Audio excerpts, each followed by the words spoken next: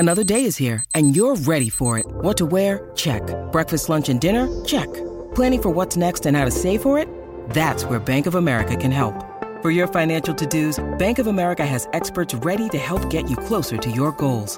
Get started at one of our local financial centers or 24/7 in our mobile banking app.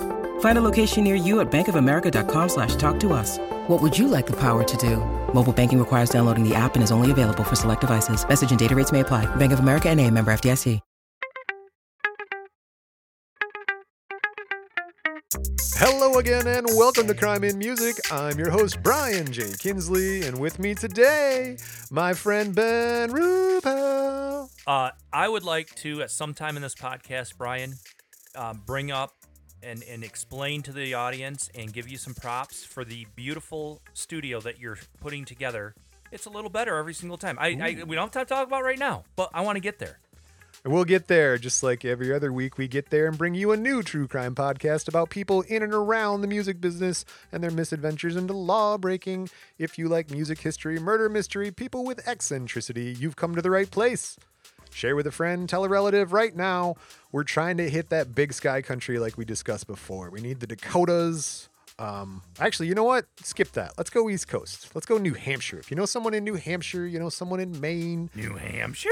Send them an episode. Send them your favorite episode. Tell them to check us out and give us a try. That's how we're going to grow the show bigger. We can bring you guys more stuff, more episodes, do more fun things. If you like fun things, check out our website, crimeandmusic.com. Leave us a speak pipe. Yeah, there's a monthly newsletter thing you can join. Check out some old episodes. All the artwork is on there. Click around. There's some fun things to try out there. It'll be a good time. Yeah, the old episodes. Those are the ones that, when I listen to them, they're a little cringeworthy for us. A little bit. Not only because we're just getting our feet wet, but that technical difficulty thing came up a lot. It does. It still happens. Sometimes, things happen with the computer. But now Brian's got the computer stuff pretty much down. New mics, new headphones. The studio's like an actual kind of a studio, and he's got now artwork he's hanging up, and he just pointed out the new piece of, I think it's on loan from the Louvre. The Louvre. It's Elvis's skull. We have Elvis's skull. Yeah, we have Elvis's skull up here. 3D printed Elvis's skull. This place is dope as shit. Thanks, man. That makes me feel good. Well, geez. Anyway, hey, man. It's good to see you. Hey, man. it's been a while since I saw you in studio. We had a couple of Jason episodes in there, but you're back. Yeah, I'm back. Yeah, back and forth. And your front is here, too. Yes, my front and my back are both here. It's a beautiful day here in Michigan. It's December. It is December. Well, it's not. But hold on. Let's just hold on here. Give me 1 second. Let's get through guest to guest. Yeah, love that. Let's get through guest to guest, and then we'll talk about what time of year it is. Okay. All right. So we're going to play everyone's favorite game. I say that, but no one plays this game but you because it's in the title of the episode. So many people have said, I log on and I pick an episode and it says, whatever, Kid Rock. Yeah. And so you go play Guess the Guest, and I know it's Kid Rock. Is there any way to get around that? Well, I don't think there is. Don't think so. I'm sorry. I've tried. If you do know, let me know. Share it with me on social medias. I will try my hardest. This is 100% Game for Ben. There you go. Game for Ben. I love it. Here we go. Game. Guess the Guest. I sing this in my shower sometimes, all alone. I'll just be like, dun, dun, dun, nice. dun, dun. I'll just shout out something. John Lennon. No, shit. All right. Ooh. John Lee Hooker. No, not John Lee Hooker. John Bon Jovi. Nope, not John. There are a John. A lot of Johns with you in the shower. that deserves your little. There it is. All right. Go ahead. Guess the Guest. Speaking of showers, strange fruit. Okay. Strange fruit. Well, hold on. Do I know this person? Yes. Okay. You hesitate a little bit. Strange fruit. Okay. Strange fruit. No? Nope. I don't want to start clouding my mind with wrong guesses. Okay. This is our holiday episode. Okay. Strange fruit. Is it Billie Holiday? Damn it! Nothing I could do about that. Okay. This was full what do they call it? We got to tell the truth here, Brian. Full disclosure. Full disclosure. I did see that name on his computer screen. Yeah. And I'm sitting there staring at it, and I'm not even really thinking about what I'm looking at. And I just said, "Shit, Brian, that's not our guest, is it?" And I he's like, tried. No, that's what I'm doing with Jason. And I said, okay. And you knew I was gonna. I had no choice. Yeah, I mean, had no choice. You knew I was gonna. I swap folders. I don't necessarily release them in the order we record them, so I swap folders, and Ben caught a glimpse. Strange fruit. Nope. No, I have no idea what that's reference to. And then we would have went to she has a boy's name traditionally. I would have gotten it with holiday when you Well, said yeah. because you kind of Lady Day, and then today is I our would have holiday Billie episode. I would have said Billy. I think I don't know. And then her actual name is Eleonora Fagan. And I would have said, Okay. Ben, have you ever heard of Eleonora Fagan? No, I think I would have guessed Billie Holiday after you said holiday. Holiday episode, yeah. Yeah. You can listen to this whenever you want, guys. It doesn't have to be. It's coincidental that we're recording this around American holidays, but you don't have to. Well, I mean, a lot of the world celebrates this time of the year as a holiday season, It's the holiday season. not just for the Santa big one here in Claus the Western world is Christmas, That's true. but you got your Hanukkah starting, I think, tomorrow. Yeah, or Hanukkah, Friday. Is it Fridays? Kwanzaa, But the end of the year is a thing too. I know the Chinese New Year is a different time of the year. Chinese. But no, the New Year. big I don't holiday know. season. Okay. It doesn't just have to be Christmas.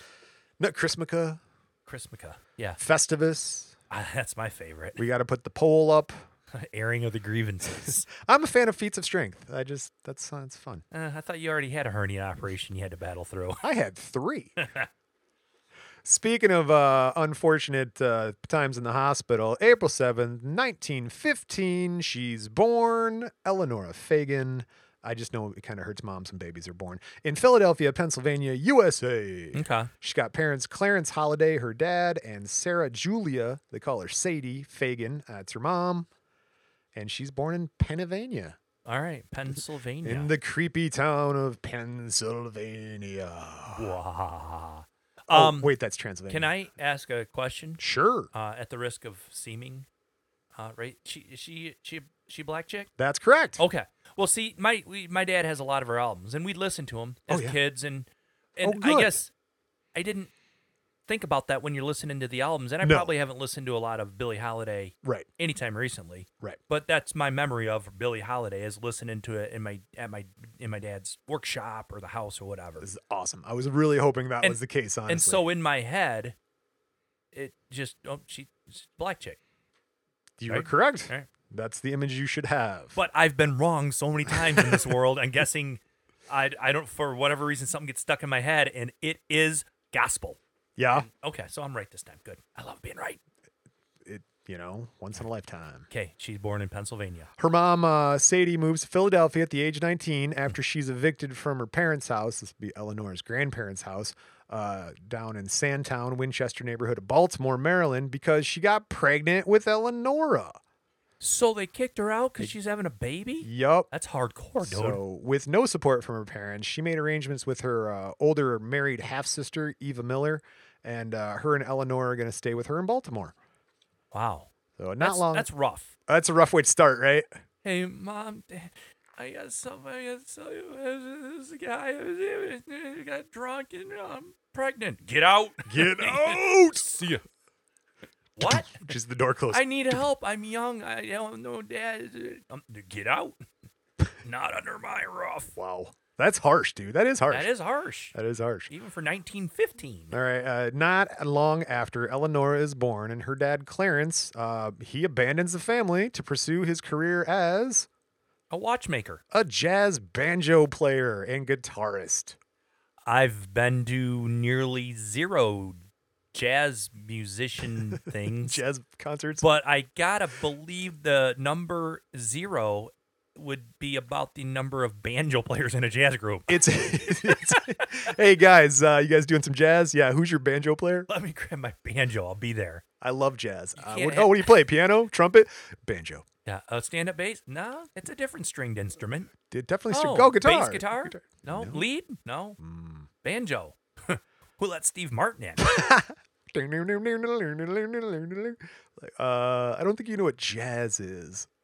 No, he played rhythm guitar and banjo as a member of the Fletcher Henderson Orchestra. He also recorded with people like Benny Carter, Bob Howard, Charlie Turner, Lewis Metcalf, and Don Redman and his big band. Oh, Don Redman. Well, and his band. Oh, Yeah, the okay. big band. Not I the only know Don, but no.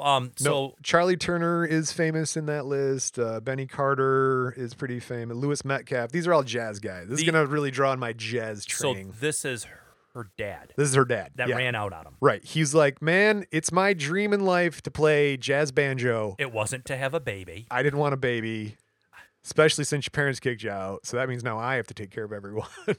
So I'm going to go play jazz banjo. That sounds like a more achievable dream than staying here and raising this kid. Steve Martin has a podcast now. Well, who doesn't? Just about anybody on this shit. Oh my God. Right. It's like just anybody in the world with a computer can get on the internet, start talking about shit. Well, don't worry about that. I'm not. That doesn't make any sense. You wrote it. I know. Brian's. Let me give the completely audience perplexed. a visual here. Brian just totally seized up, staring at his cards like Hypnotoad is drawn on there. I don't know what's going on. Yeah, right. Well, it makes no sense to me, but we're gonna run with it anyway because I write these a while ago. You know, We're gonna blame this memorize on the editor. Yeah. Well, they'll be editing. He died in 1937. He did after being exposed to mustard gas while serving in World War I. Oh, the dad did? Yeah. So he fell ill with a Yeah. lung disorder while on tour in Texas and refused treatment at a local hospital. When they agreed to care, he was only allowed the Jim Crow ward of the Veterans Hospital. And by then, pneumonia sets in, and without antibiotics, his illness was fatal. Oh, so he was in World War I. He was. Got a little mustard gas in him. Apparently so. That ain't good. Right. And had complications later on down the road Correct. after playing at all these smoky jazz clubs. There you go. I was like, now keep in mind, I did say 1937. We're only at 1915 in her story, but her dad, you know what happens to him. Okay, no need to talk about it. Now, the problem is some historians disputed Eleanor's paternity, and there's a copy of her birth certificate in Baltimore that lists the father as Frank Device. Device, I like that name. Device. Device. Devices. D-E, big D, capital D, little e, big V. What do you think your wife's favorite device is? Frank's. This is taking a turn. Other historians have considered this an anomaly, probably inserted by a hospital or a government worker. This guy, Device, lived in Philadelphia, and Sadie Harris might have known him through her work. Okay. You go, what kind of work does she do? What kind of work does she do, right? She took jobs that were then known as, quote, transportation jobs, serving passengers on railroads. She's a railroad stewardess. Helping them get off? No, I think cigarettes. Cigarettes. I just sometimes crack myself up. You do a good job. All right. Eleanor grew up in Baltimore. She had a very difficult childhood, as we've already discussed. It was hard. A rough beginning. It was hard. She was raised largely by Eva Marie's mother-in-law, Martha Miller, and suffered from her mother's absences, being, she's taking care of people on the trains or whatever. And so that's the first decade of Eleanor's life. She frequently skipped school. January 5th, 1925. She's 9 years old. Truancy, she gets busted, which results in her being brought before the juvenile court. Ah, the juvenile court. Now, as we've talked about children's prisons before, she's sent to the good... Oh, get ready for the some flowery bullshit name. Here She's sent to the House of Good Shepherd. There we go. A Catholic reform school, where on March 19th, 1925, she is, it almost read as forcibly baptized at the House of the Good Shepherd. Somebody's bullying her in the bathroom and dunked her head in the toilet. In the name of the Father. Swirlies, in the name of the Son. October 3rd, 1925, after 9 months in care, quote, care, she is paroled to her mother. Oh, John, wow. So lucky. You can leave, but your mom has to watch you. Well, you're supposed to. That's what you're supposed to do. I know, I wasn't You're trying to- 9, maybe 10 at the time, but whatever. Well, okay, it's not bad. Her mom, Sadie, she opens a restaurant, the East Side Grill, and together her and her 9-year-old work long hours there. Okay. That sounds fun. Yeah, right? Yeah. Must have been really fun.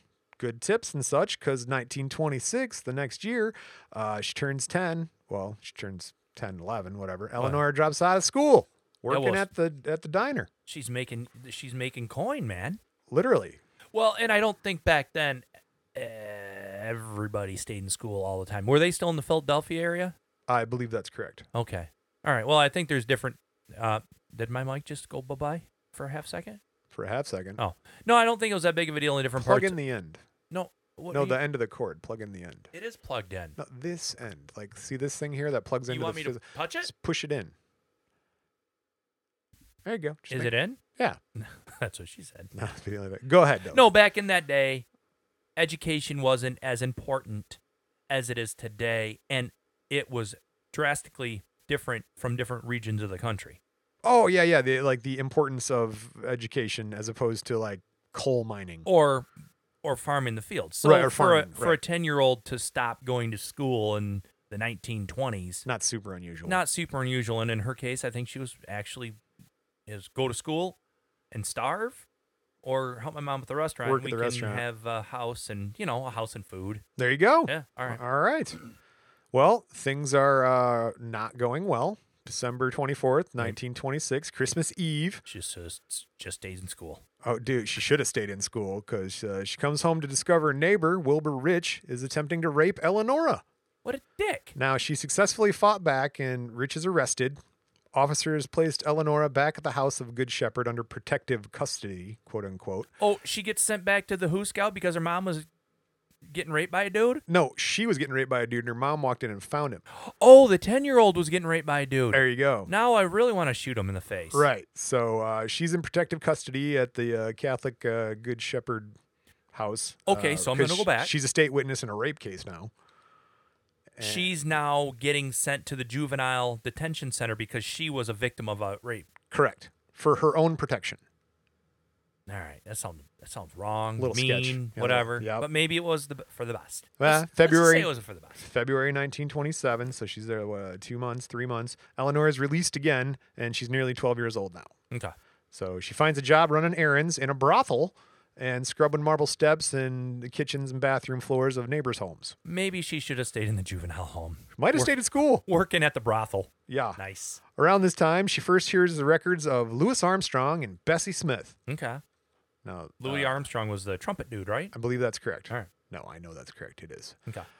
In particular, Eleonora cited West End blues as an intriguing influence, pointing specifically to the scat section. And there's a duet, and the clarinet is her favorite part.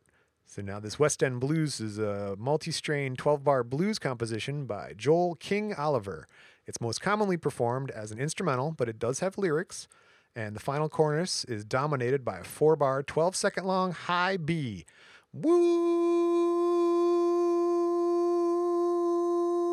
Woo! Check that B.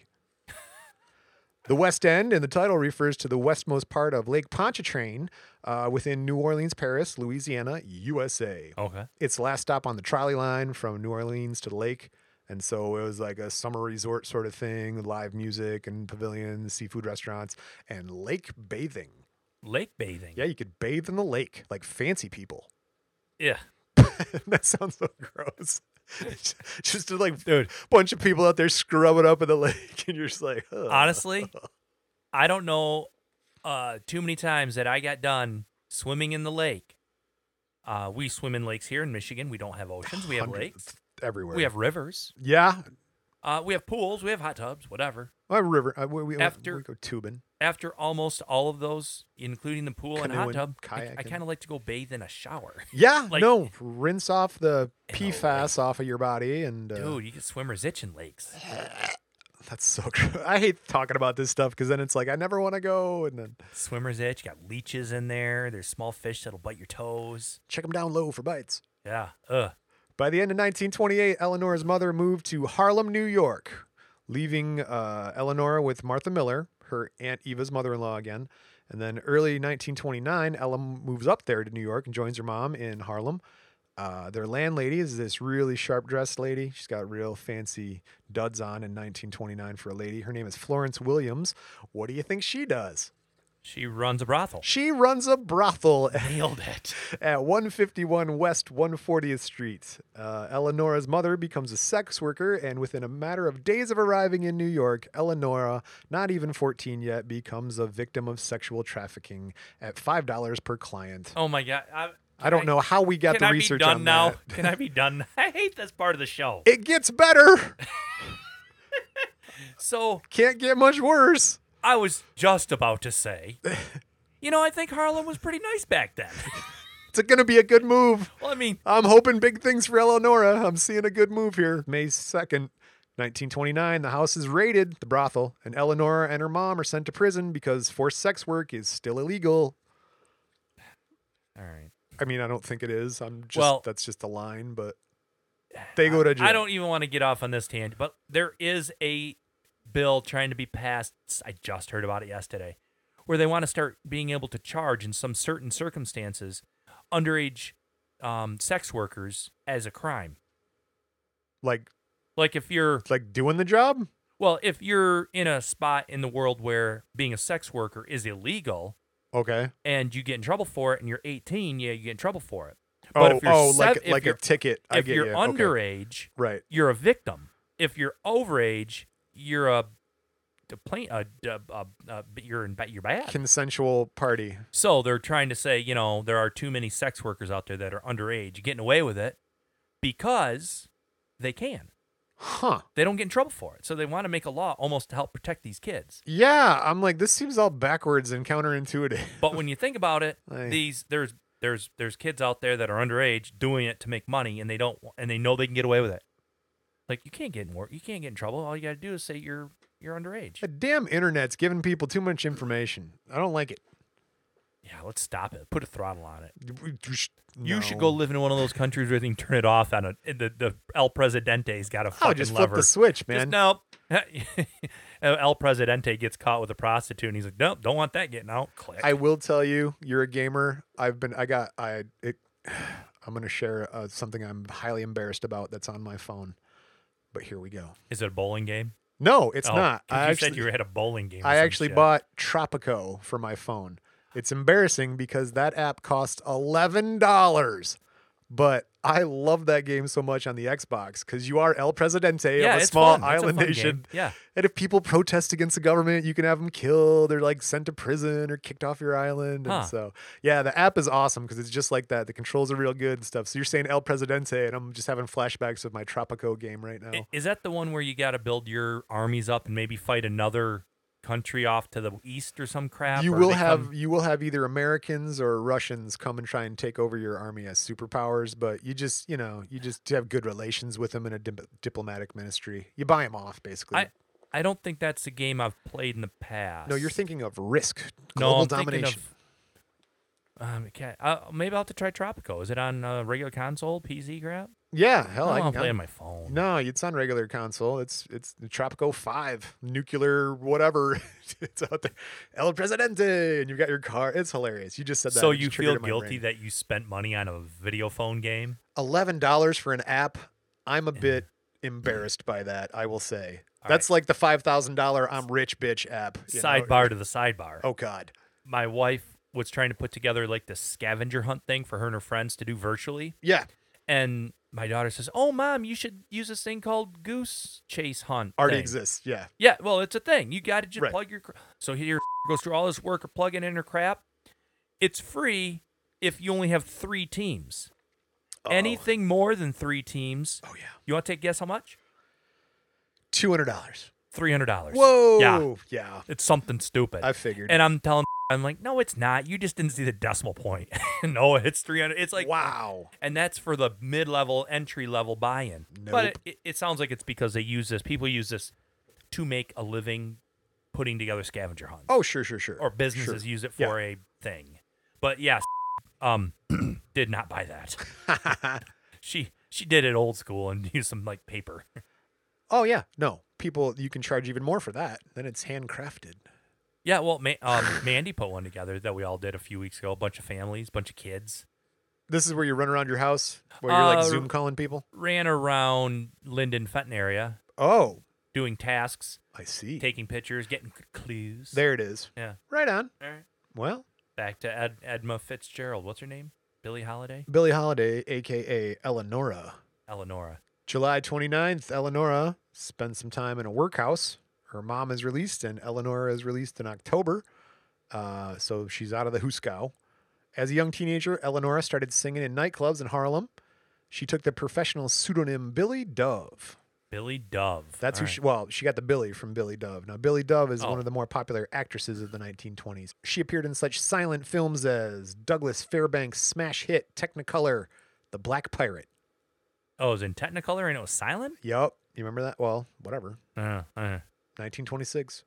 That's when they had like tube TVs and stuff, not these fancy flat screens. I don't think they had TV. I don't think they had TV in 1926, but I could be wrong. I'm not. I had a film class. I think the first color film is The Great Train Robbery, and that's the one where people. These are movies. Yeah. Okay. Black All and right. white Never movies. mind. Yeah, you're right. I don't think they had TV until like the 50s. 90s, the 80s. Yeah, somewhere in the 80s. Yeah, somewhere in the 80s.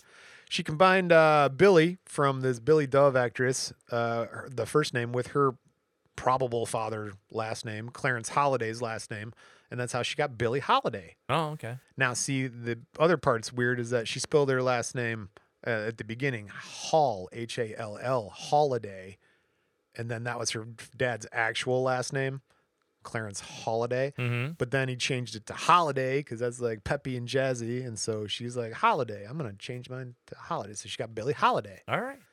There you go. 1929 to 1931, she teams up with her neighbor. The guy plays tenor saxophone. His name's Kenneth Holland.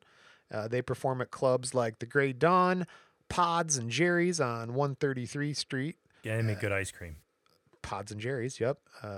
Rocky Raccoon Road and things like that. They also play at the Brooks Elks Club. Oh, the Elks Club was around back then, huh? Yeah, that's what I was going to say. It's Elks. Hit the Eagles next. I'm Elks, going to the Eagles. VFW. What I want to write a song. I'm an elk, I'm a moose, I'm an eagle, I'm a lion. There's no social club, I'm not trying. That's a good song, Brian. You like it? That's my song right there. Here you go. The King of Swing, Benny Goodman, American jazz band leader and clarinetist, recalled hearing Eleonora in 1931 at this place called the Bright Spot. As her reputation grew, she played many clubs, including the Mexicos, the Alhambra Bar and Grill. I think there's a Mexican joint in our town that's the Alhambra. Well, the Alhambra is a theater in Harlem, New York, built in 1905, where she meets Charlie Linton. He's a vocalist. No, thank you. Talking. He's a mint. Jeez, see what you did there? He's a vocalist who later worked with Chick Webb. He's an American jazz swing drummer and band leader. These guys will come back around. It's also during this period that Eleonora is connected with her father before he dies. He was playing in Fletcher Henderson's band. We talked about that. Not her real father. The guy that ran out on him. Yeah. A long time ago. Correct.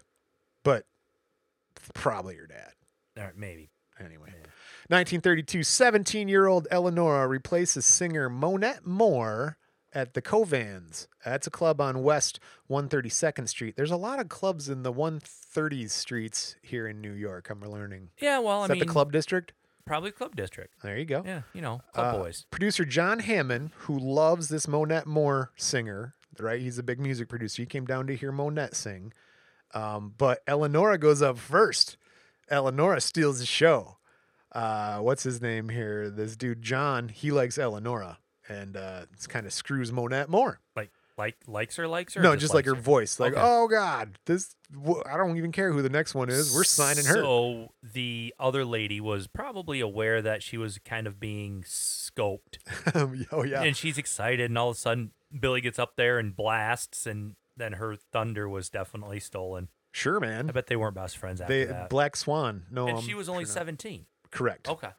Now, November 1933, this John Hammond guy, he arranges for Eleonora to make her recording debut when she's 18 with Benny Goodman. That's in it with Benny Goodman. Yes. But he's like the doing? band. He's Benny Goodman and his orchestra. Okay. Featuring Eleonora. Okay. Billie Holiday, but still. I'm thinking of Benny Hill. Benny Hill. Yeah, yakety sax. That we could actually probably play. I was thinking that guys like English people running around like funny, like a man in a dress, humorous. She records 2 songs with Benny, Your Mother's Son-in-Law and Riffin. Well, I'm sorry, and Riffin the Scotch. I don't know what that means. Is that a Riffin the Scotch? I don't know. Riffin' the Scotch. That becomes her first hit though. Son-in-Law sells 300 copies. It was not well received. Riff and the Scotch, released on November 11th, little way later, sold 5,000 copies. It was well received. I'm sure most of those are getting just sold right there in New York City. Oh my God, yeah. Yeah. At the 19 whatever we're in, she's 20s? Sure. Yeah, late 20s. 30s, because she's in her 20s. Well, no, this is the time of the roaring 20s. Yeah, Prohibition. 1933, actually. When did Prohibition get canceled? 29? Yeah, so she was kind of Oh, coming at the up. and the resurgence. You're right. Yeah. Okay. So, like us, this guy John Hammond's impressed by Eleonora's singing and style, and he says, "quote Her singing almost changed my musical tastes, my musical life, because she was the first girl singer I'd come across who actually sang and had improvisational jazz genius." So he's like, A girl can do music. girl. It's amazing. It's weird, I but I didn't think- like it. I didn't think they could do music. She does so much good music. She's so good, Hammond compared Eleonora favorably to Louis Armstrong and said that she had a good sense of lyric content for her young age. Oh, all right. High praise. 1935, Eleonora lands a small role in Duke Ellington's musical short film, Symphony in Black. She plays a woman abused by her lover and sings Saddest Tale in her scene. She had to live that back in the day, man. I'm sure she was able to emote pretty well and relate. Nice emote. 1935, Eleonora is signed to Brunswick by John Hammond to record pop tunes with pianist Teddy Wilson in the swing style for the growing jukebox trade. Yeah, I the jukebox trade. And I wonder if Dell would be able to kind of shed any light on that, because he is a big jukebox guy. He's a big juker. Yeah, that's Jason's dad. So because of the jukebox, it actually steered music in a certain direction, because they needed to have songs that were at certain lengths that would fit on certain size albums, Yep. little tiny Little records. Yep. and they 45s. needed it to be a certain length, because they didn't want to have somebody go in there and put like the both sides of Jethro Tull's Thick as a Brick on there for 20, for a nickel. Like a Beethoven symphony, I Yeah, guess, you at wanted the it time. to be nice and quick. Go in there, put some more money in the jukebox, and play Right. another song. So that, and you knew you needed to maintain their standard of length, or else you weren't getting played in the jukebox, which was a huge media outlet for them. Now, admittedly, I don't plan any of our sidebars or rants, but I do sort of see them coming down the path sometimes. Never did I think you would pick up on the jukebox trade. And how it steered music as how we it know it steered today. music because it did. You're right. Like, one, my first thought was like, let's give a gamble on these jukeboxes that they're trying out and see how this jukebox works. And then two, you're right. They had a certain amount of time because of the 45 size record, and you would have had to adjust what went in there. And then that sort of was the availability, access to resources, so people can listen to music at the jukebox now, which was never an option before. What kind of music it presents them would be like, oh, new and cool to them. Like, oh, this jukebox music, I like that better than the radio music. Yeah. Huh. Okay, so you remember when you were a kid? This was probably kind of new when we were kids. You go to a diner or a little restaurant with your family, They got that. and every thing. booth had its own little jukebox. That's correct. That was fun. That was fun. Dad, give me a quarter. I ain't spending money on that shit. That's hilarious. The jukebox And you trade. put some money in there, and you hit like whatever F7, and Weird Al comes on. And now your dad's even more pissed. Now, what was it that where were we when we put the same song in the jukebox like 7 times? I know other people have done it. You're thinking of that comic that played. No, Mulrooney, yeah, or whatever, Mulaney. I just listened to that bit, but I swear we were at Kathy's or something where somebody was like, if they play that goddamn song again. What was? Oh, I can't even think of the song. It was that comedian played over and over. What's New Pussycat? What's new, pussycat? Whoa, whoa. Now the 7th time it comes around. Yeah, no, but I mean, that's a gag people can do. That's, homework, everybody. Go find a jukebox. Say it correctly, first of all, and then load in, I don't know, $5-6 of one song. Well, now they have ways to play music at the bar on an app on your phone, and you can pay money for it. And I've heard of people going in there and just playing at the wrong bar. You're like at a biker bar. Next thing you know, you have Britney Spears getting just blasted through the. What's the brewery Dark Horse Brewery. Okay. They make their Crooked Tree beer. Right. Pretty big. They had a stint on the reality TV show on Discovery. Oh, doing yeah. some crap. But you walk into that brewery and there's a jukebox, and they have a taped on 8.5 by 12 or 8.5 by 11 piece of paper in bold letters, right off the LaserJet printer that says, "Caution: do not play any." What were the two bands? I know one was Nickelback. No Nickelback, and there was another one, because if you play it, we're going to shut the jukebox off. We're kicking you out. And it says by the manager's name, and the Aaron Morse, the owner, says Aaron will come out here, turn the jukebox off, and kick you and your party out. Nice. And he ain't fucking around. That's awesome. Yeah. I just had a realization as you told that story, and I tried my hardest to pay attention. But you think they're called Nickelback because people were like, I want my Nickelback. This is not worth the money. 100%. I know that's the reason now, Brian. In my brain, that is the reason. I love this reality that you live in. It's amazing. Yeah. Okay. We're coming out the jukebox trade, right? So here's the first time they're allowed to do improvisation. I can't say the word improvisational. Don't try. Just do it. Oh, there is no, okay, Yoda. Here's a first for the times. They were allowed to improvise the material. Eleanor's improvisational use of melody and how she made it fit the emotion was revolutionary back then. Okay. People were all very rigid and strict, like, stick to the sheet music. You mean when they were out performing? Outperforming, correct. Okay, well, I thought jazz was always improv. Apparently not. Maybe not when you're playing with a big band. Right. Okay. So the first collaboration included a song called What a Little Moonlight Can Do and another one called Miss Brown to You. That's Miss Brown to You. Okay. What a Little Moonlight Can Do has been deemed her claim to fame. So that's like one of her popular songs. I want to listen to some of this music now because I know my dad has he really enjoyed that. Not a ton of that time music, but her. No, she's very popular. Yeah. Along with the audio heads. Absolutely. This guy Brunswick, he didn't like the recording session because producers wanted Eleonora to sound more like this lady, Miss Cleo. Your future red. Is that what you want me to say? I was waiting, but no. Miss Cleopatra Brown is her name. She was a contemporary singer at the time and a peer to Billie Holiday. You think Miss Cleo's still alive? Oh, probably. What do these stars have for you? No, you don't remember Where do you think she's from? Jamaica, man. Oh, that's your Jamaican accent. Okay. It's clear as night. You sounded like a Fez on that 70s show. I wasn't certain. Who was 100% completely American, and that was a joke accent. Yes. And then the other chick was 100% completely Russian and had a perfect American accent. Mila Kunis? Yeah. I think she's just American. She can speak Russian. Nope. You would think she talked like moose and squirrel. Yes. I apologize to the one Russian listener we have, but leave us a speak pipe. Let us know how you talk. Moose and squirrel, all right? Well, that's just a Rocky and Bullwinkle reference because that was always... No, she's Russian or Ukrainian or some Eastern frickin' country over there. It's not Ukrainian bakery. It's my Cranian bakery. Someplace James Bond got into some trouble at. Well, now, after What a Little Moonlight Can Do was successful, the company began considering Eleonora as like an artist in her own right. They're like, okay, maybe we can just start selling songs off of this girl. We don't need... she's just the singer.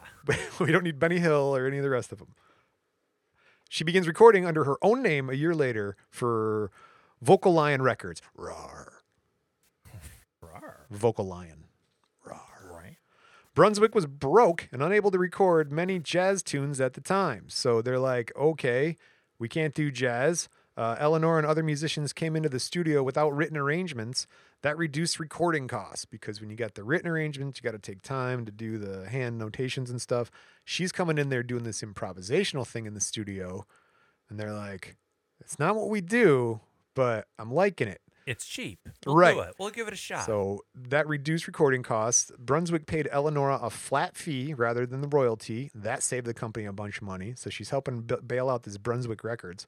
Now they ended up going bankrupt and totally remodeling their their business plan, and they started making bowling balls. Correct, Brian? Yeah, and lanes and waxes. Okay. Yes, big lane and wax manufacturer, still to this day. Chalk bags. Yeah, yeah. Yeah, all sorts Ball of returners. ball polishers. Yeah, a lot of ball polishers. Got to and- keep your balls polished. No, this is a different company, Brunswick. This is that one that I named it as a person, but it's not. It's Brunswick Records. This song, I Cried for You, sold 15,000 copies, which the guy John Hammond called a huge hit for Brunswick. Most records that made money sold around 3,000 to 4,000 copies back then. Okay. So triple that. All right. Well, we're not into a ton of crime. We got a little crime. We got more crime on the way? A little bit. All right. You'll get there. All right. Is she going to kill anybody? Ooh. I can't tell you that. That's no spoilers. 1937, Eleanor had a brief stint as a big band vocalist with Count Basie. Wahaha. Count Basie. That 100% sounds like a name that could be used today.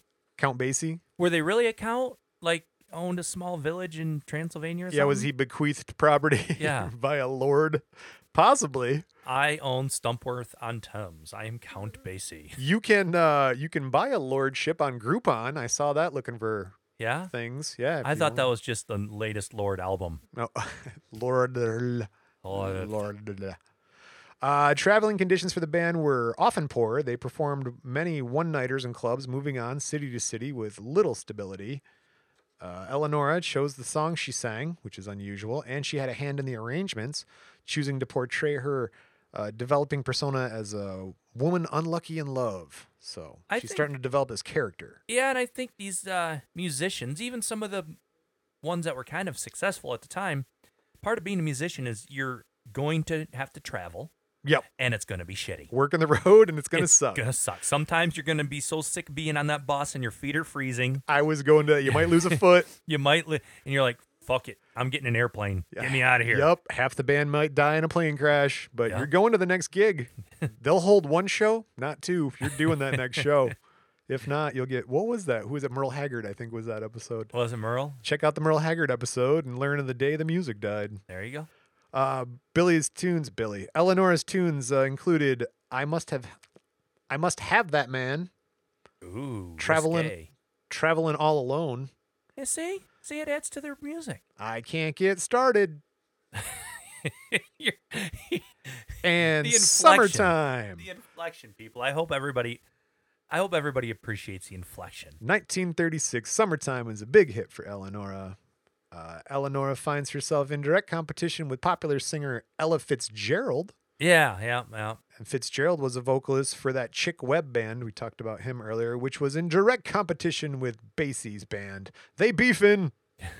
Did they call it that? No, they did not call it that. They actually became friends later on, Ella Fitzgerald and Eleonora. And Count Basie? Yes, Count Basie and Chick Webb also become friends later on. After a Okay. couple of, they actually had Battle of the Bands back in those days. I thought that started with the doo-wop bands. I don't know, but these guys, there was a couple references where they had Battle of the Bands where like Chick Webb and his band would be playing this show, and then you'd have Basie and their band come and they play another song and they go back and forth, and it was really good for the audience. I don't know about the bands, but So they didn't all just come in at the same time, like snapping their fingers. da-dun, da-dun, da-da-da-da-dun. So When yeah, you're a Battle jet, of the you're a Bands. jet from your first cigarette. You're a never- jet all the way. I've never seen it, man. Oh yeah. I've never seen it. I only have mild references I can use on that one. How do you like a girl named Maria? Is that on there? No, but there is a song Oh. named Maria because she's the main love interest. I was gonna say, that I know from Seinfeld. They become friends, Eleanor and Ella Fitzgerald. February 1938, Eleanor is no longer singing for Count Basie. Now, various reasons have been given for her firing. Jimmy Russ, Basie's male vocalist, called her unprofessional. And according to internet sources, Eleanor was fired for being temperamental and unreliable. She was a woman. Well, she complained about low pay and poor working conditions, Right. and that may Female. she Sorry. may have refused to sing songs requested by other people. And so men they're in like, the "Hey, crowd." can you sing this song or change the style?" You hold on to that. We'll come back to that about men in the crowd. A month after being fired from Count Basie's band, Eleanor is hired by Artie Shaw. Oh, she was probably getting screwed over. Oh, yeah, it sounds like it. Yeah, and she was trying to stand up for Right. herself.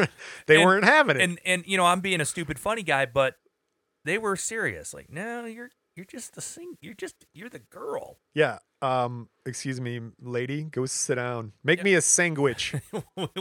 We'll tell you when we either need you to A, sing, or B, bring us a sandwich. That's just the times. We are joking, and it's not cool, but that was what people did back then. Well, we're joking to put a spotlight on that she was probably trying to stand over Yeah, herself. this poor woman's an amazingly talented singer, and she's just like, guys, do you mind if we don't sing? I don't really like that song. It's hard on my throat. They're like, shut up! Yeah. You sing when we tell you to sing. She's And like, she I'm probably sorry. was. She's probably nice about it. But she was, if she was nice about it or not, she was one of the first black women to work with a white orchestra. That was super unusual back then. And it's also the first time a black female singer was employed full-time, toured around the segregated U.S. South with a white band leader. So she was taking some risks. And that's one more layer of that do what we tell you sort of mentality. Now, in situations where there were lots of racial tension, this Artie Shaw, he actually stuck up for her. You know, this one time, she wasn't permitted to sit on the bandstand with the other vocalists because she was black. And then Artie Shaw goes up to her and he's like, I want you on the bandstand like Helen Forrest, Tony Pastor, and everybody else. Well, yeah, she was his meal ticket. So he was being cool. I think he saw that. But a lot of people wouldn't have recognized that back then. Just been like, yeah, whatever. She can sit in the chair in the corner and sing from there. I wonder how but many... he was like, dude, this is just a person. She's fucking talented. Get her up on stage. Yeah, good for him. Exactly. Yeah. You wondered something? Probably. It's already gone through my head. There you go. Well, wonder about this. When she's touring the South, Eleanor would sometimes get heckled by members of the audience, like you were saying. Now, in Louisville, Kentucky, a man called her a wench. Might have slipped another word in there before that. Where at, Brian? Louisville, Kentucky. Louisville. There Kentucky. we go, Brian. I'm sorry. Nice. Thank you. Louisville. Louisville. She's at Louisville, Kentucky. And a man called her, a man called her a wench and a bad name and requested she sing a different song. Eleonora. Hell no! She lost it, dude. She went after the guy, and she had to be escorted off stage by other members of the band because she's going to beat his ass. I guarantee you, what weapon of choice do you think she was carrying in her hand running after that dude? A purse? Nope. Oh. A shoe. A shoe. No. Oh, yeah. No, right. Beating a He's shoe. coming after you with a shoe. The Ike Turner. Hell yeah, man. I don't want to hurt my hand. Coming. You don't just take that shoe off, sir. Come here. I'm coming to get you. Now, I have been heckled on stage and wanted to fight people, and that reminds me of my high school band, 21 Days. So we're going to take a break real quick. And when we come back, well, more of Eleonora and the story of Billie Holiday. Okay, this will be edited. Well, no, I like this part. I feel like this is the part where maybe you can hear me talking in the background because I was not in the band. I might have been at the concert. Very possible. Yeah. It's a slow, sort of sad song because I figure Eleonora is kind of sad. It's sad on so many levels, Brian. Wow. Thanks, man. Oh, you mean this song?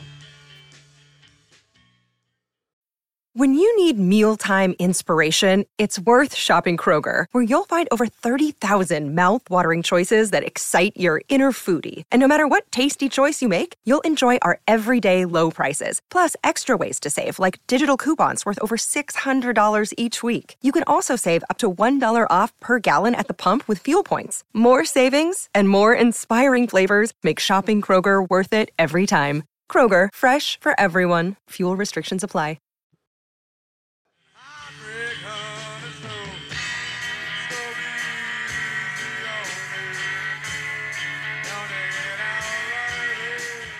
And we're back. Dude, it is December. We are in the northern hemisphere. Yes, of the Earth. So this is our winter. Yes. Where in this part of the world we get things like snow. Typically. There's no snow out there. No. It's pretty nice out there. It's pretty nice. I may go walleye fishing tomorrow. Oh, there you go. Yeah. Yeah. Matt's like, hey, you want to go? We'll meet you halfway, go out to the bay. Yeah, okay. Let's go. Yeah. It's December. If you want to check out some fishing, go to YouTube and check out onelastcast.org. You can see some ice fishing that Ben and I have done, or some river fishing if you're up in the Flint area or appreciate urban fishing. Urban fishing. Onelastcast.org. Yeah, it's good. A lot of editing. Well, oh yeah, Yeah, a lot of it's a editing. fishing show. Yeah, you got to, man. Yeah, that's a weekend and a half's worth of filming for 7 minutes of video. Average. Yeah. Yeah. Intro, outro. So what do we got here? We got Billie Holiday teed up. We're back at Billie Holiday. We're calling her Eleonora because that's her birth name. So, And she's now just starting to venture out kind of on her own and get credit for it. that is correct. She's Yeah. going through some of the South as a black female lead singer, and she's getting her band leader Artie Shaw sticking up for her. March 1938, Artie Shaw, and Eleonora are broadcast on New York City's powerful radio station WABC. The original WABC is now WCBS. But because of their success, they were given an extra time slot to broadcast back in April, which increases their exposure again. Now she's on the radio. The big, huge radio, flame-throwing 1,200 gigawatts out at one time. 50,000 watts. Eleonora is touring with Count Basie and Artie Shaw. She scores a string of radio and retail hits with Teddy Wilson, becomes an established artist in the record industry. Her song, What's a Little Moonlight Can Do, and Easy Living are imitated by singers across America and are quickly becoming jazz standards. September 1938, Eleonora's single, I'm Gonna Lock My Heart, is ranked 6th as the most played song in that month. Her record label, Vocal Lion, that lists that single as its 4th bestseller in the same month, and it peaked at number 2 on the pop charts. Eleonora is in the middle of recording for Columbia in the late 1930s when she was introduced to Strange Fruit. It's one of our clues from the beginning. See, that's what I wouldn't have got. So this is in the late 30s. So we're coming up on kind of World War II-ish time. I believe that's correct. There might have been some Germans taking over some parts of Poland at the time here or something. I don't know my history that well, but I know it's close. So this is going to affect the fruit trade. So we get some Strange Fruit. It's a song based on a poem about a lynching written by Abel Meeropol, a Jewish schoolteacher from the Bronx. Lynching of like a Southern black person or something? I didn't get into the poem, to be honest with you. It's not your poetry's not your thing. Not reading it, writing it mostly. That's true. Typically, I don't. But for her performance of Strange Fruit at the Cafe Society, she had the waiter silence the crowd when the song began. During the song's long introduction, the lights are dimmed, and all movement had to stop. Eleonora begins singing. Only a small spotlight is illuminating her face. On the final note, all the lights went out, and when they come back on, Eleonora is gone. So it's Disappeared? like a magic trick. Yup. Is that your magic trick you want to show me, Ryan? Yes, I can snap my fingers way over here. Okay. A quote from Billie about Strange Fruit. She says, quote, Strange Fruit became my biggest selling record. I went with Gone with the Wind. I figured that I thought that was Christopher Walken. Go ahead. I can't find the fruit. It's strange. Weird. It's weird. It's strange. Strange Fruit is the equivalent of a top 20 hit back in the 1930s. It's a smash hit. Eleanor's popularity increases after Strange Fruit. She receives a mention in Time magazine. Ooh. Quote from Eleonora, quote, I opened Cafe Society as an unknown. I left 2 years later as a star. I needed the prestige and the publicity, all right, but you can't pay rent with it. She's a very practical person. Christopher Walken, I'm sorry. Well, Which is good, too. it's what we got now. I'm committed. Eleanor's mother, Sadie, nicknamed the Duchess, opened a restaurant called Mom Holidays. Oh, so she's still cooking, flipping burgers. Yeah, man. Pancakes Dude, and all. I'm so hungry. I'm telling you. She used money from her daughter while playing dice with members of Count Basie's band, with whom she toured in the late 1930s. I mean, other than Yahtzee, have you ever played dice? Craps. Have you? Do you know that? I don't know it. No, I'm not good at it. Sidebar. So, my family, we spent a lot of holidays in Vegas as adults because my parents head out to AZ for the winter because they don't like Michigan winters anymore. And my brother at the time was living in Vegas, and my other brother makes a bunch of money, so he just flew out to Vegas. So Brian would stay home all by himself for years. And then eventually I got some money, and I was able to go out to Vegas with my family, and we had Christmas and New Year's in Vegas, right? And I meet a girl, get engaged, whatever, and I take her 1 year, right? So we're staying in the Luxor, the big glass pyramid, and with our room deal, we got some money. But it was specific table game money. Like we had money at like a backgammon table, money at the, what's that, 21, whatever that is. They have backgammon? You mean baccarat? Whatever. I don't know. It had thing, paddles and flipping. I wasn't doing it, but we had money at the craps table. Like we had these little coins that were only good for the craps table, right? They're crap coins. Right, the crappy coins. So we go down to the craps table, and it's Vegas, right? It's Vegas at Christmas time, so it's kind of dead, but one table is just lit up. There's people all the way around the table. Hey, you know, like the 7 or whatever, you know, and people are all excited. Let me guess. Kid Rock's there. Okay, he might have been, right? So we walk up there, standing next to Kid Rock. Like, what's up, Bob? And my wife's just leaning in, looking at the game. Boom, rolls it, craps. Is that good or bad? It's bad. Because Okay. then every bet on the table is cleared. That's like when the house wins and somebody craps out. What is a crap? I feel like it's 7 or 11 before you hit your point number. So if I just roll, like, say, a 3, I got to roll a 3 again before I hit a 7 or 11, right? Okay. That's craps. So if I hit the 3, I make my point, I make a bunch of money, and then we do it again. So we roll up there. First thing, boom, craps. Rolls it again, friggin' whatever, craps. And dice out. And this lady goes, "It's her," and points right at my wife. My wife's like, "Oh, what?" And then she's like, "You're killing the table. We were doing great until she got here."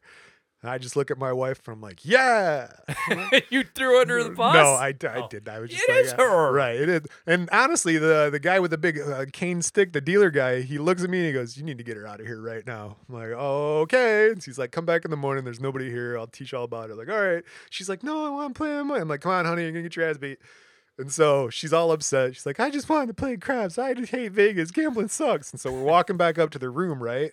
And I'm just like, well, I don't want this to be a total bust. So I start playing slot machines as we go. And I'm pulling, ding, ding, ding. Oh, Brian hits $50. She's like, "I hate you."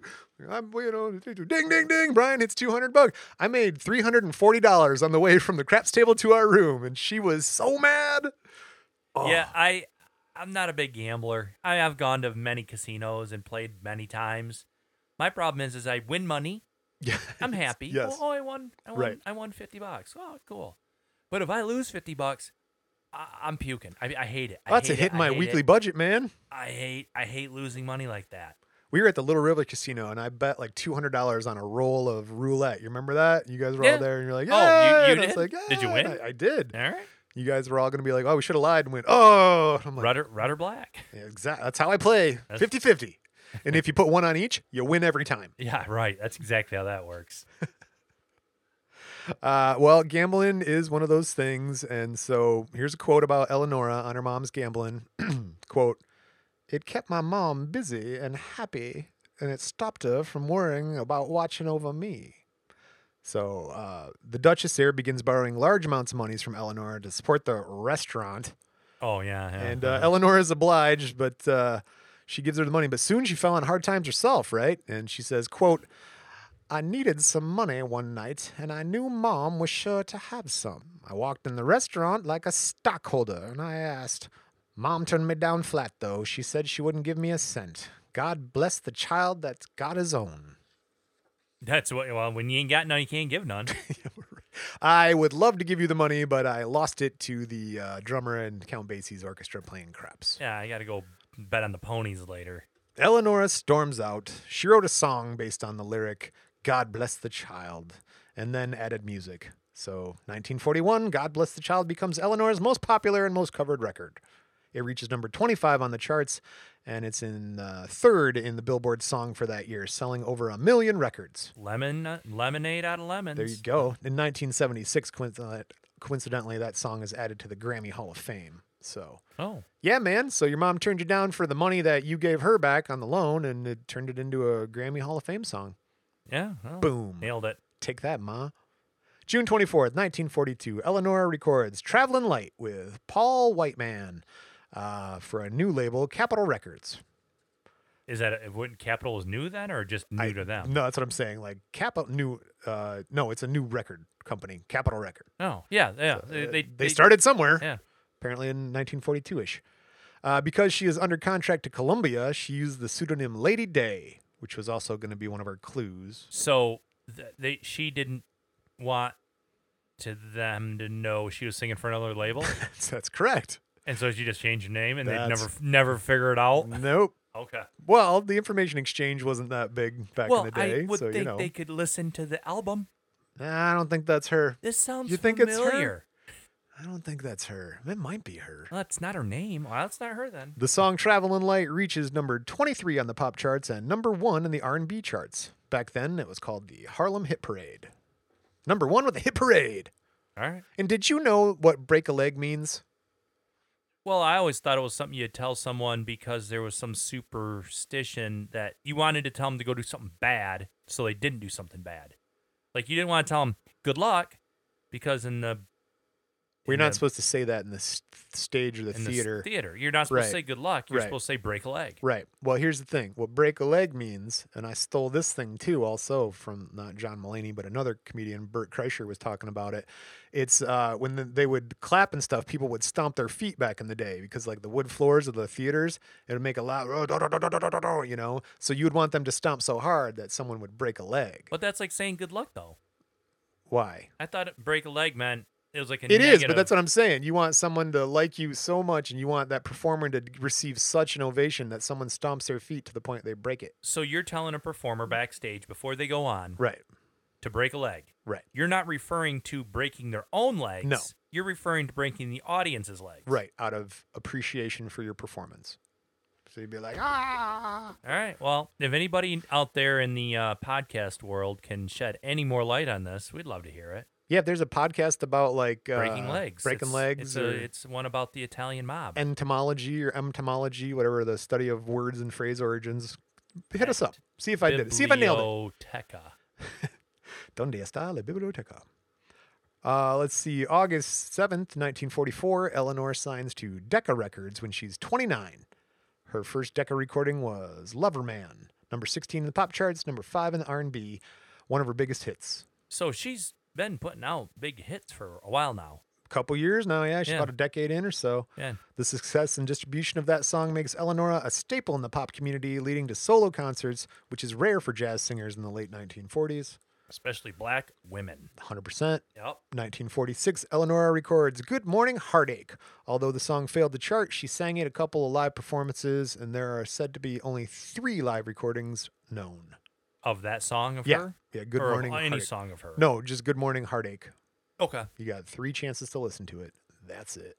Then that's it. September 1946, Eleonora begins her only major film, New Orleans. She stars opposite Louis Armstrong and Woody Herman. They probably did a lot of singing. I bet you it was more like a concert singing show. Yeah. So, plagued by racism and McCarthyism of the day, producer Jules Levy and scriptwriter Herbert Biberman are pressed to reduce Eleonora and Armstrong's roles to avoid the impression that black people created jazz. They didn't want people to think blacks had something to do with jazz music? Correct. Their attempts fail because 1947, Biberman is listed as one of the Hollywood 10 and sent to jail. Oh, yeah, that was the communist crap, huh? Correct. Hollywood 10 is a blacklist for communists or sympathizers who are barred from working by all the studios. He's a commie. That guy's a commie. Where did a little kid like you learn a word like that?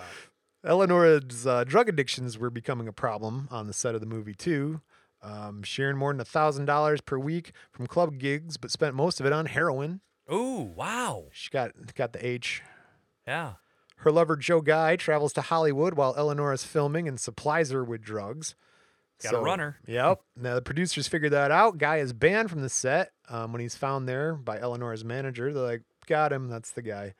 Cut him off. By the late 1940s, Eleonora had begun recording a number of slow, sentimental ballads, which is why I'm doing Gone with the Wind for her voice.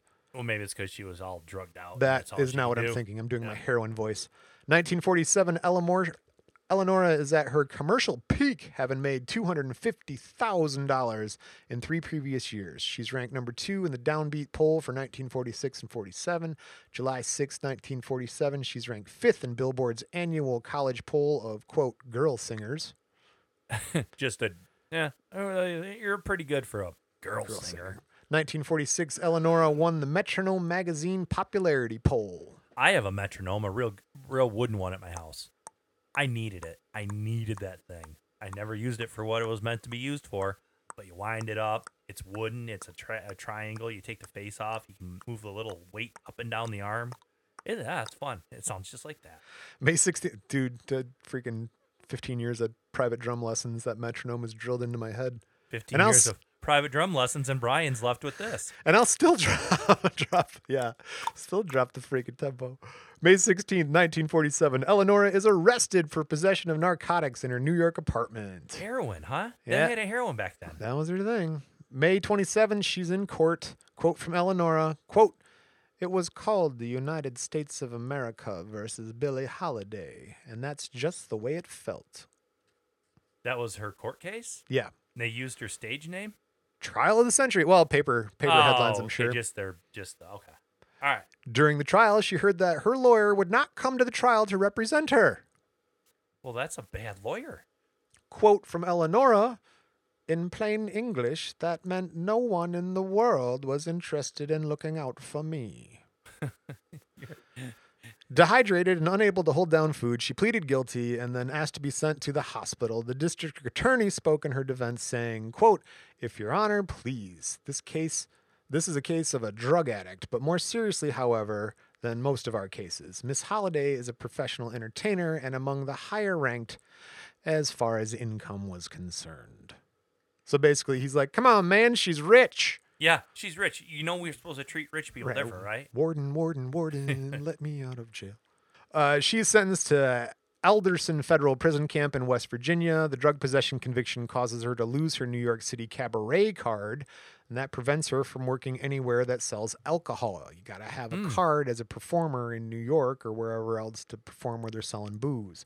So now she can only perform in concert venues and theaters. Where they don't sell booze. Correct. Okay. Boo. March 6, 1948, Eleanor is released early because of good behavior.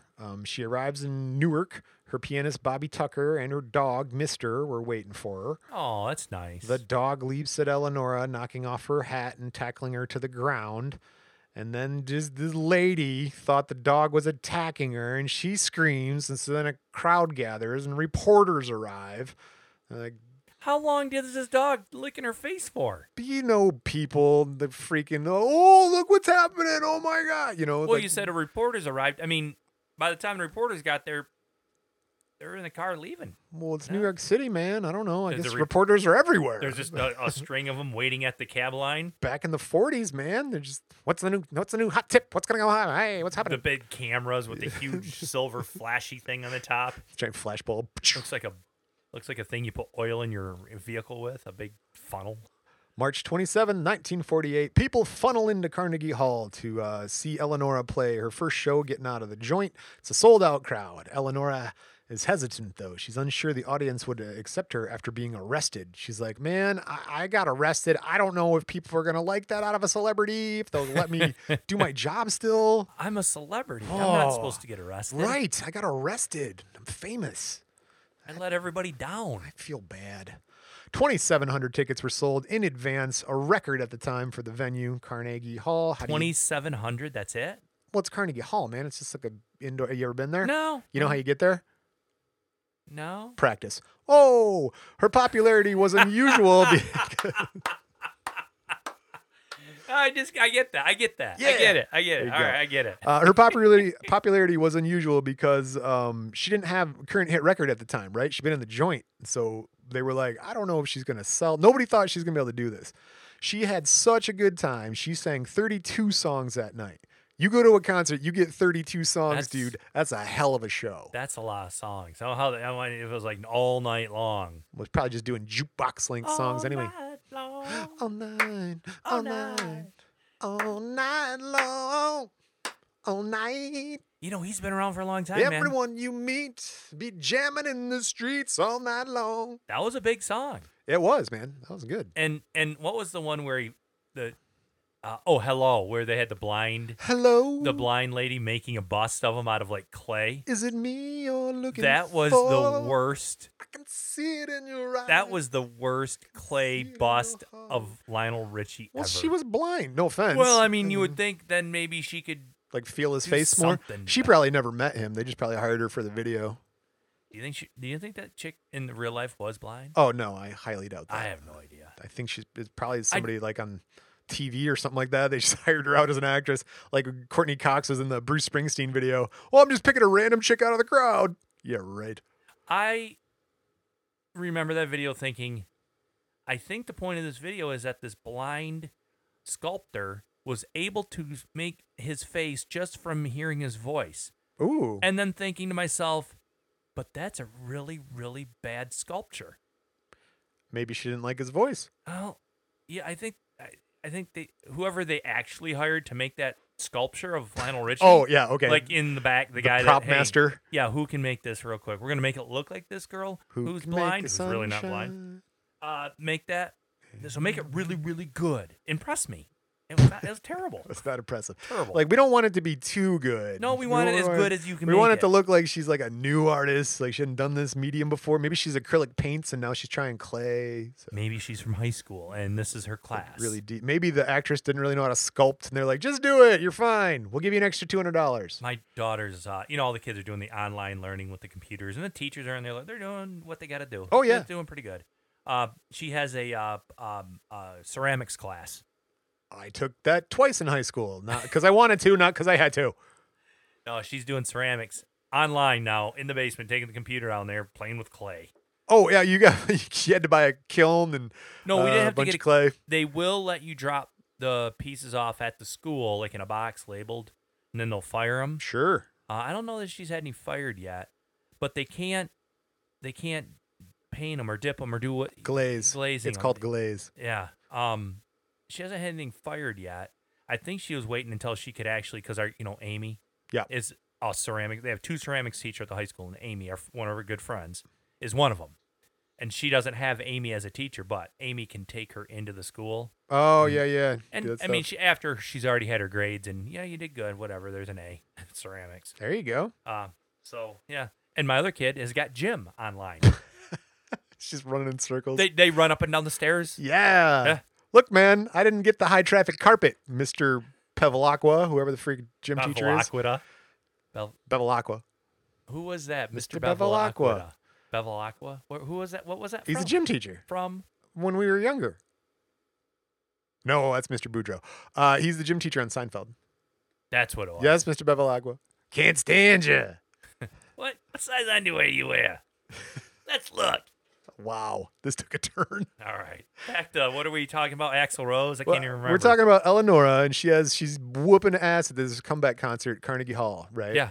So she sold it out, 32 songs that night. Someone sends her a box of gardenias during the show. I think they were gardenias. So like the show is so long, someone had a chance to go to a flower shop, place an order. They filled it, ran it back to the show. She's still singing because she's only like 20 songs in. Yeah. They give her a box of gardenias. Quote from Eleonora, quote, "My old trademark. I took them out of the box, fastened them smack to the side of my head without even looking twice. Now here's the problem. There was a hat pin in the gardenias, and Eleonora unknowingly stuck it in the side of her head. And, quote, I didn't feel anything until the blood started rushing down in my eyes and ears." It was a heroin needle, wasn't it, Brian? After a third curtain call, she passed out. So maybe. How big was the needle? Yeah. I'm Was it a imitating. knitting needle? I'm like 3 feet away from my head. Yeah, man, you're knitting. Drop one, heck? pearl two. That can be big needles. Have you seen those giant knitted blankets they have now where like the yarn is like a softball size And diameter? you know what they use for the knitting needles? I don't. Pool cues? Your arms. Oh, yeah, you're You just swimming. pull and make a big, yeah. I'd rather do pool cues. Knocking lamps down. breaking We're going to need a new plates. pole barn for my new knitting hobby. So January 22nd, 1949, Eleonora is arrested again in her room at the Hotel Mark Twain in San Francisco. She said she'd begun using hard drugs in the early 40s. Not before then, though. Those are just soft drugs. She marries trombonist Jimmy Monroe on August 25th, 1941. I heard he was a good tromboner. He knew his way around a boner. While they were still married, she became involved with trumpeter Joe Guy, her drug dealer. She owed him. So, right, when you're on the hook. She divorces Monroe in 1947, also splits up with Guy. In October 1949, she records Crazy He Calls Me. She sounds like she was kind of living the rock and roll lifestyle. I believe she is a little rock and roll at this Yeah. point. Going through bunch of she was drugs. she was a probably forced into prostitution when she was a kid. She'd seen the hard side of the track. Oh, she grew up quick. Yeah. Yeah. And so for her, she's like, I got a little money, got a little freedom. I know I'm black. I know I'm female, but okay, now let's go. Yup. that fuck you money back in the 40s. That's crazy. Think about that. Do what I want. Exactly. Crazy He Calls Me. That song gets inducted into the Grammy Hall of Fame Crazy. in 2010. So she was long dead at that. Crazy for feeling Nice. so. Much like that hit, this hit was her most successful recording for Decca Records after Loverman. So she's crushing it, man. She's still doing really good. The charts of the 1940s do not list songs outside of the top 30, making it somewhat impossible to recognize minor hits. So she probably had a couple more songs that we don't hear about that were still popular, but not. And probably a couple Top dudes you don't 30s. know about. Oh, for sure. I mean- I'm sure some road dogs out there. Yeah, man. I got guys in San Francisco to Seattle. I don't know. You get after it. And it wasn't cool that you're a chick back then, or a dude anyways. I mean, you didn't really talk about that much. That wasn't such a publicity stunt, positive publicity stunt. No, that's true. That was sort of frowned upon. So you just did it because you wanted to. Yeah. Losing that cabaret license, she really reduced what she could make, though, because she couldn't play those clubs anymore. So now basically she's stuck doing theaters, concerts. She didn't get proper record royalties. But was so- that just in New York? Or Well, all over the country? I think it's all over. I don't know. Liquor Well, laws are Yeah, but different in every state. they're changing. But remember, Prohibition, I think, was nationalized. Oh, well, maybe it was her So it might be like her carryover. SAG card, There you Screen go. Actors Guild, and she had to give into this. Yeah, okay. It hurt her. It's bad. The problem gets worse when Eleonora's records went out of print too in the 1950s. They went out of print? Yeah, so What's they that stopped mean? printing. Like They stopped stamping records from her. from her. Yep. 'Cause They're she like, wasn't- that's old 20s and 30s and 40s music. It's the 50s now because now you got Chubby Checkers, you got the swing. People are switching over genres. Okay. So she still didn't receive royalties even years later. 1958, she received a royalty check for $11. Oh, jeez. Dude, and we just talked about Grammy Hall of Fame. We talked about #1 hit, top of the pop charts, top of the Harlem Hit Parade. Top So of she this. wasn't getting any royalties for anything? She got hosed. It Yeah. sounds like, wow. Yep. 1948, Eleonora plays at the Ebony Club, which was against the law because she had never cabaret license. Her manager, John Levy, is convinced he could get her cabaret card back and allow her to open without one. So he's like, quote, oh, no, this is Eleonora. Quote, I opened scared. I was expecting the cops to come at any chorus and carry me off. But nothing happened. I was a huge success. But she's getting paid for her club appearances or Right. whatever. Where Yeah, they hand her a performing. check on the way out the door. Right. But not for any of her vinyl stuff. Oh, none of that. Nope. She gets none of that. 1950s, Eleonora's drug abuse, drinking, and relationships with abusive men caused her health to deteriorate. I bet. It's not a good combo. Doing a bunch of crack and then getting the shit kicked out of you will never help. That's not how you follow that up. That's not a good way to go. Her later recordings showed the effects of declining health on her voice. It grew coarse and no longer projected in its former vibrancy. See, I'm doing the right voice. Eleonora toured Europe in 1954. January 1954, the tour starts in Stockholm, then Germany, Netherlands, Paris, and finally Switzerland. November 10th, 1956, she performs 2 concerts before packed audiences at Carnegie Hall, New York City again. March 28th, 1957, she marries Louis McKay. He's a mob enforcer. Not violent at all. McKay, like most of the men in her life, is abusive. Beats the crap out of her. Early 1959, Eleonora is diagnosed with cirrhosis, probably of the liver. Although she had initially stopped drinking on her doctor's orders, it was not long before she relapses. 1959, she's lost 20 pounds, 1.9 kilogram for those metric people. Her friends all tried to... What do you mean those metric people? Those Who are you calling those metric people? You people. You metric people. Her friends all tried to persuade her to go to the hospital. They're like, come on, man. Go. May 31st, 1959, Eleanor is finally taken to Metropolitan Hospital in New York for treatment of liver disease and heart disease. The Federal Bureau of Narcotics, under the order of Harry J. Anslinger, had been targeting Eleonora since at least 1939. She's under federal investigation. Well, that's probably back when they were investigating almost all celebrity singers and with the the commie stuff. Oh, yeah. Yeah. I'm buying. So she's arrested, handcuffed for drug possession. As she lied dying in her hospital room, it's raided, and she's placed under police guard. Well, of course there's drugs. It's a hospital. They're everywhere here. Yeah. They're sick with them. That guy's got some. That guy's got. She's taking them right now. There's a whole room over there full of drugs. Dude. June 15th, she receives last rites from the Roman Catholic Church. July 17th, 3:10 a.m. What do we know about specific times? It's never good. No, it's the... She dies of pulmonary edema and heart failure caused by cirrhosis of the liver. She was 44 years old. Oh, how old? 44. Shit. In the clear. In her final years, she had been progressively swindled out of her earnings. She died with a grand total of how much do you think she had in her bank account? Hold on. $7,893.27. Oh my God. The first number is correct. The rest is all wrong.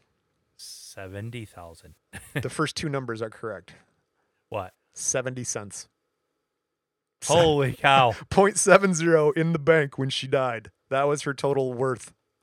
Holy cow. Dude, they screwed her out of all sorts of money. Well, okay.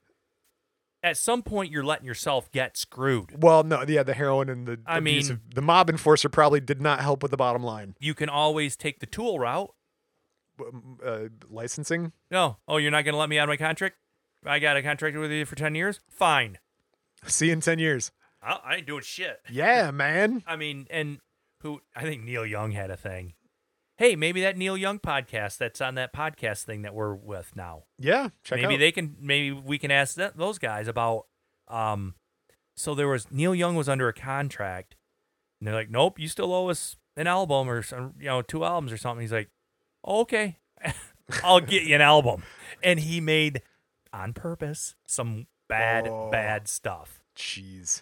There's some bad, like a electronic version of Transformer, man. It's just terrible. Was that Horse? Crazy Horse? Was that? Well, no, he thought that was good. Oh. All right. He thought they were the best. Sorry. She did not have, dude, she was not the best. Cray. 70 cents in the bank. July 21st, 1959, her funeral mass is held at Church of St. Paul the Apostle in Manhattan. She's buried at St. Raymond's Cemetery in the Bronx, NYC. When Eleanora died, the New York Times published a short obituary on page 15 without a byline. So, man, they scooped her up and dumped her out as quick as possible. Well, hold on. Here's what I'm going to believe. Here's what I choose to believe. That somebody that she was close to and her worked it out real good to where when she died, she showed zero money and they took the money. Oh. And so it didn't have to get taxed. There you go. Because, state tax will kill you. Rich people want to pass that along to their heirs. Generational wealth. Yeah, without having a bunch of hands touching it, government hands, touching it. Tax it once, man. Let's just all believe that's what happened. She was wealthy beyond belief, and she handed it all off to a mob boss enforcer. Well, this corroborates your thought train there. She left an estate of $1,000, and her best recordings from the 1930s were mostly out of print, so she's got nothing for value, nothing for income, so she's so far on your plan. She's posthumously nominated for 23 Grammy Awards. Billie Holiday received several Esquire magazine awards during her lifetime. Her posthumous awards also include being inducted into the Grammy Hall of Fame, Ertgun Jazz Hall of Fame, Rock and Roll Hall of Fame, and the ASCAP Jazz Wall of Fame. Is that the Hall of Fame for like the animal lovers? The what was it? The ASCAP. CPA? Okay. Did Sarah McLachlan sing at that? It's possible. In the arms of an angel. Just stop showing sad puppies. Take my money. God. 1985, a statue of Billie Holiday was erected in Baltimore, Maryland, USA. June 25th, 2019, the New York Times Magazine listed Billie Holiday amongst hundreds of artists whose materials were reportedly destroyed in the 2008 Universal Studio fires. I was going to bring that. I was going to comment on that earlier in the show. Yep. We've already used that joke. No, it comes up, man. Yeah. When you said she only had 3 known recorded blah, blah, blahs of that. Right. Will they get burned up in the big fire? They did. If you really like Billie Holiday, the Billie Holiday Monument is located at Pennsylvania and West Lafayette Avenue in Baltimore's Upton neighborhood. you can go check out a big statue of her. And finally, a quote from Billie Holiday, Eleonora, something herself.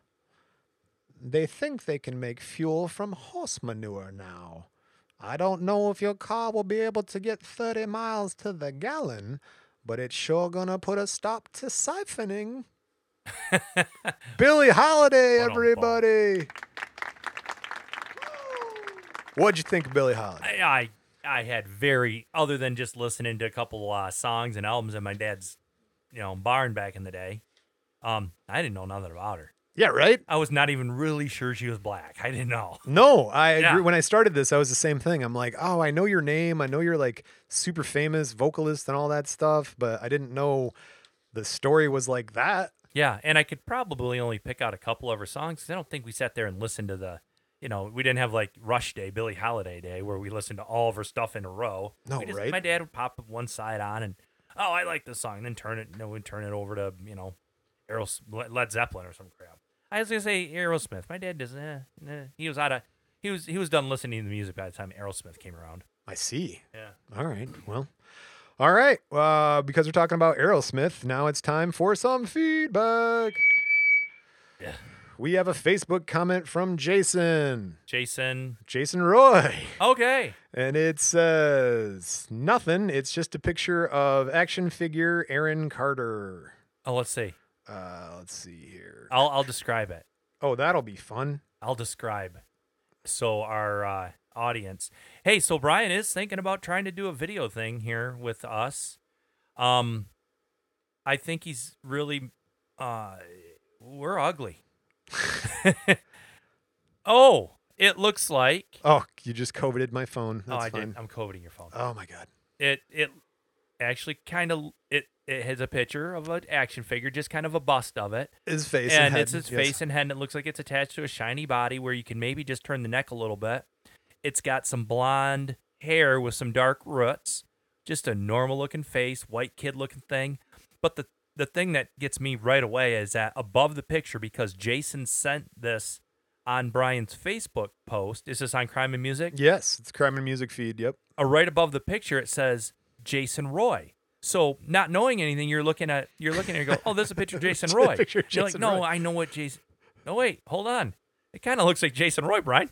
A little bit. That's like old school. Remember when he dyed his hair blonde? I mean, yes. Remember when Eminem dyed his hair blonde? Yeah, that's right. that's Jason Roy. Many fish in the sea, you never look like me. All right, Jason Roy. Jason Roy now looks like Aaron Carter in my world. There you go. That's what happened. Aaron Carter action figure. We've got a speak pipe. We've got more Kung feedback. Fu grip. We got a speak pipe from Skittles because he's colorful. Let's hear what Skittles has to say. You like to dance on the hip-hop spots. Then you cruise to the grooves to connect the dots. Not just urban, you like the pop because she was living La Vida Loca. Skittles, everybody. Ricky Martin had an ass that wouldn't stop. I'm just saying. Dude, you are correct. Ben's a fan back from the old Menudo days. He's been on that Ricky Martin chain. We got one more speak pipe. Hold on. No, Skittles he's been on before, correct? Oh, Skittles has been on several times. Yeah, he's our poet. He leaves poetry usually about butts. So, but living La Vida Loca, I like it. He just talks of music. So you got to listen to the words and try to put it. I couldn't put it together until he said the last bit there. Well, let's do it again. That's fine. All That's right. good. We got one more speak pipe from Ann. Let's see what Ann has to say. Hey, I'd just like to let you guys know I've been listening regularly. And today I have actually hit my second episode with the co-host being a new buddy, Jason. I'd just like to put it out there. He's much more pleasing to listen to than Ben is. Yes. Ben sounds like he's got a bag of dicks in his mouth and he's slobbering everywhere. And everybody. Ann gets me. I've been sitting on this for a couple weeks. I'm like, please come over. I want to play this message so bad. Oh my gosh. She thank you, Ann. If you would like to be like Ann, Skittles, or Jason, go to crimeandmusic.com. Your dad's in it now. .com. Scroll down to the speak pipe. Just push a button. You don't have to leave your name. She left her name as Ann. Maybe I made it up. One or the other. But But you too can leave a message for Ben, myself, or Jason, or just comment on the show. That would be awesome. Since we're talking about that stuff, it's time to get out of here for this week. But man, that was a fun one, eh? Yeah, we had 2 speak pipes. That's the first. I think I've been on with 2 speak pipes. I think you might be right. Yeah. I'd space them out, but yeah, no, you're good. right. All right. No, Billie Holiday. Learned a lot. It was fun. I thought so too. Man, again, you guys like this stuff, hit us up, feedback@crimeandmusic.com. You want to send us an email or any type of artwork or songs. I mean, it does happen. People haven't sent anything yet, but I hear about it. You want people to send you artwork? Sure. Okay. You can send me a file. Didn't Absolutely. somebody send us a jazz song once on a... Oh, yeah, no, we got the sexy sax man. He sent Yeah. us a jazz song and a clarinet song. Oh, if you're out there, dude, send us another one of those. It's been a while. We'll get you back. Play something off key with a saxophone or a piccolo. Okay. Something off key. Off key. Yeah. But we got to know what the song is. What key would they be off? I don't know, just like so it doesn't sound good, but it sounds perfectly bad. Oh, Yeah. all right. Well, if you can make that happen, let us know, guys. Leave reviews at iTunes, wherever you get your podcasts. If there's anything else we can do for you, let us know. Like the song says, never trust a big butt and a smile. I wonder what Anne's butt looks like.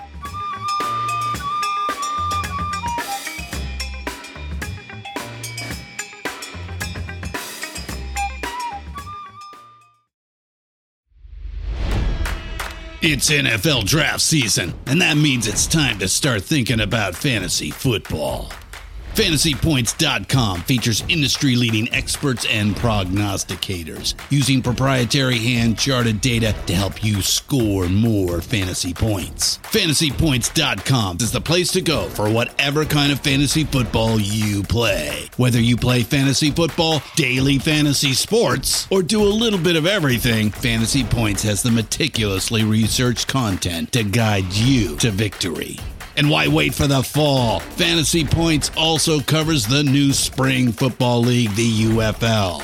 Join the guru, John Hansen, Scott Barrett, Joe Dolan, and other massive names in the fantasy football universe with an exclusive offer. Use code Pantheon for 15% off any Fantasy Points package, including the all-in package, with access to every article, tool, and data nugget that Fantasy Points has to offer. That's FantasyPoints.com and code Pantheon for 15% off at Fantasy Points. FantasyPoints.com, code Pantheon. Score more fantasy points.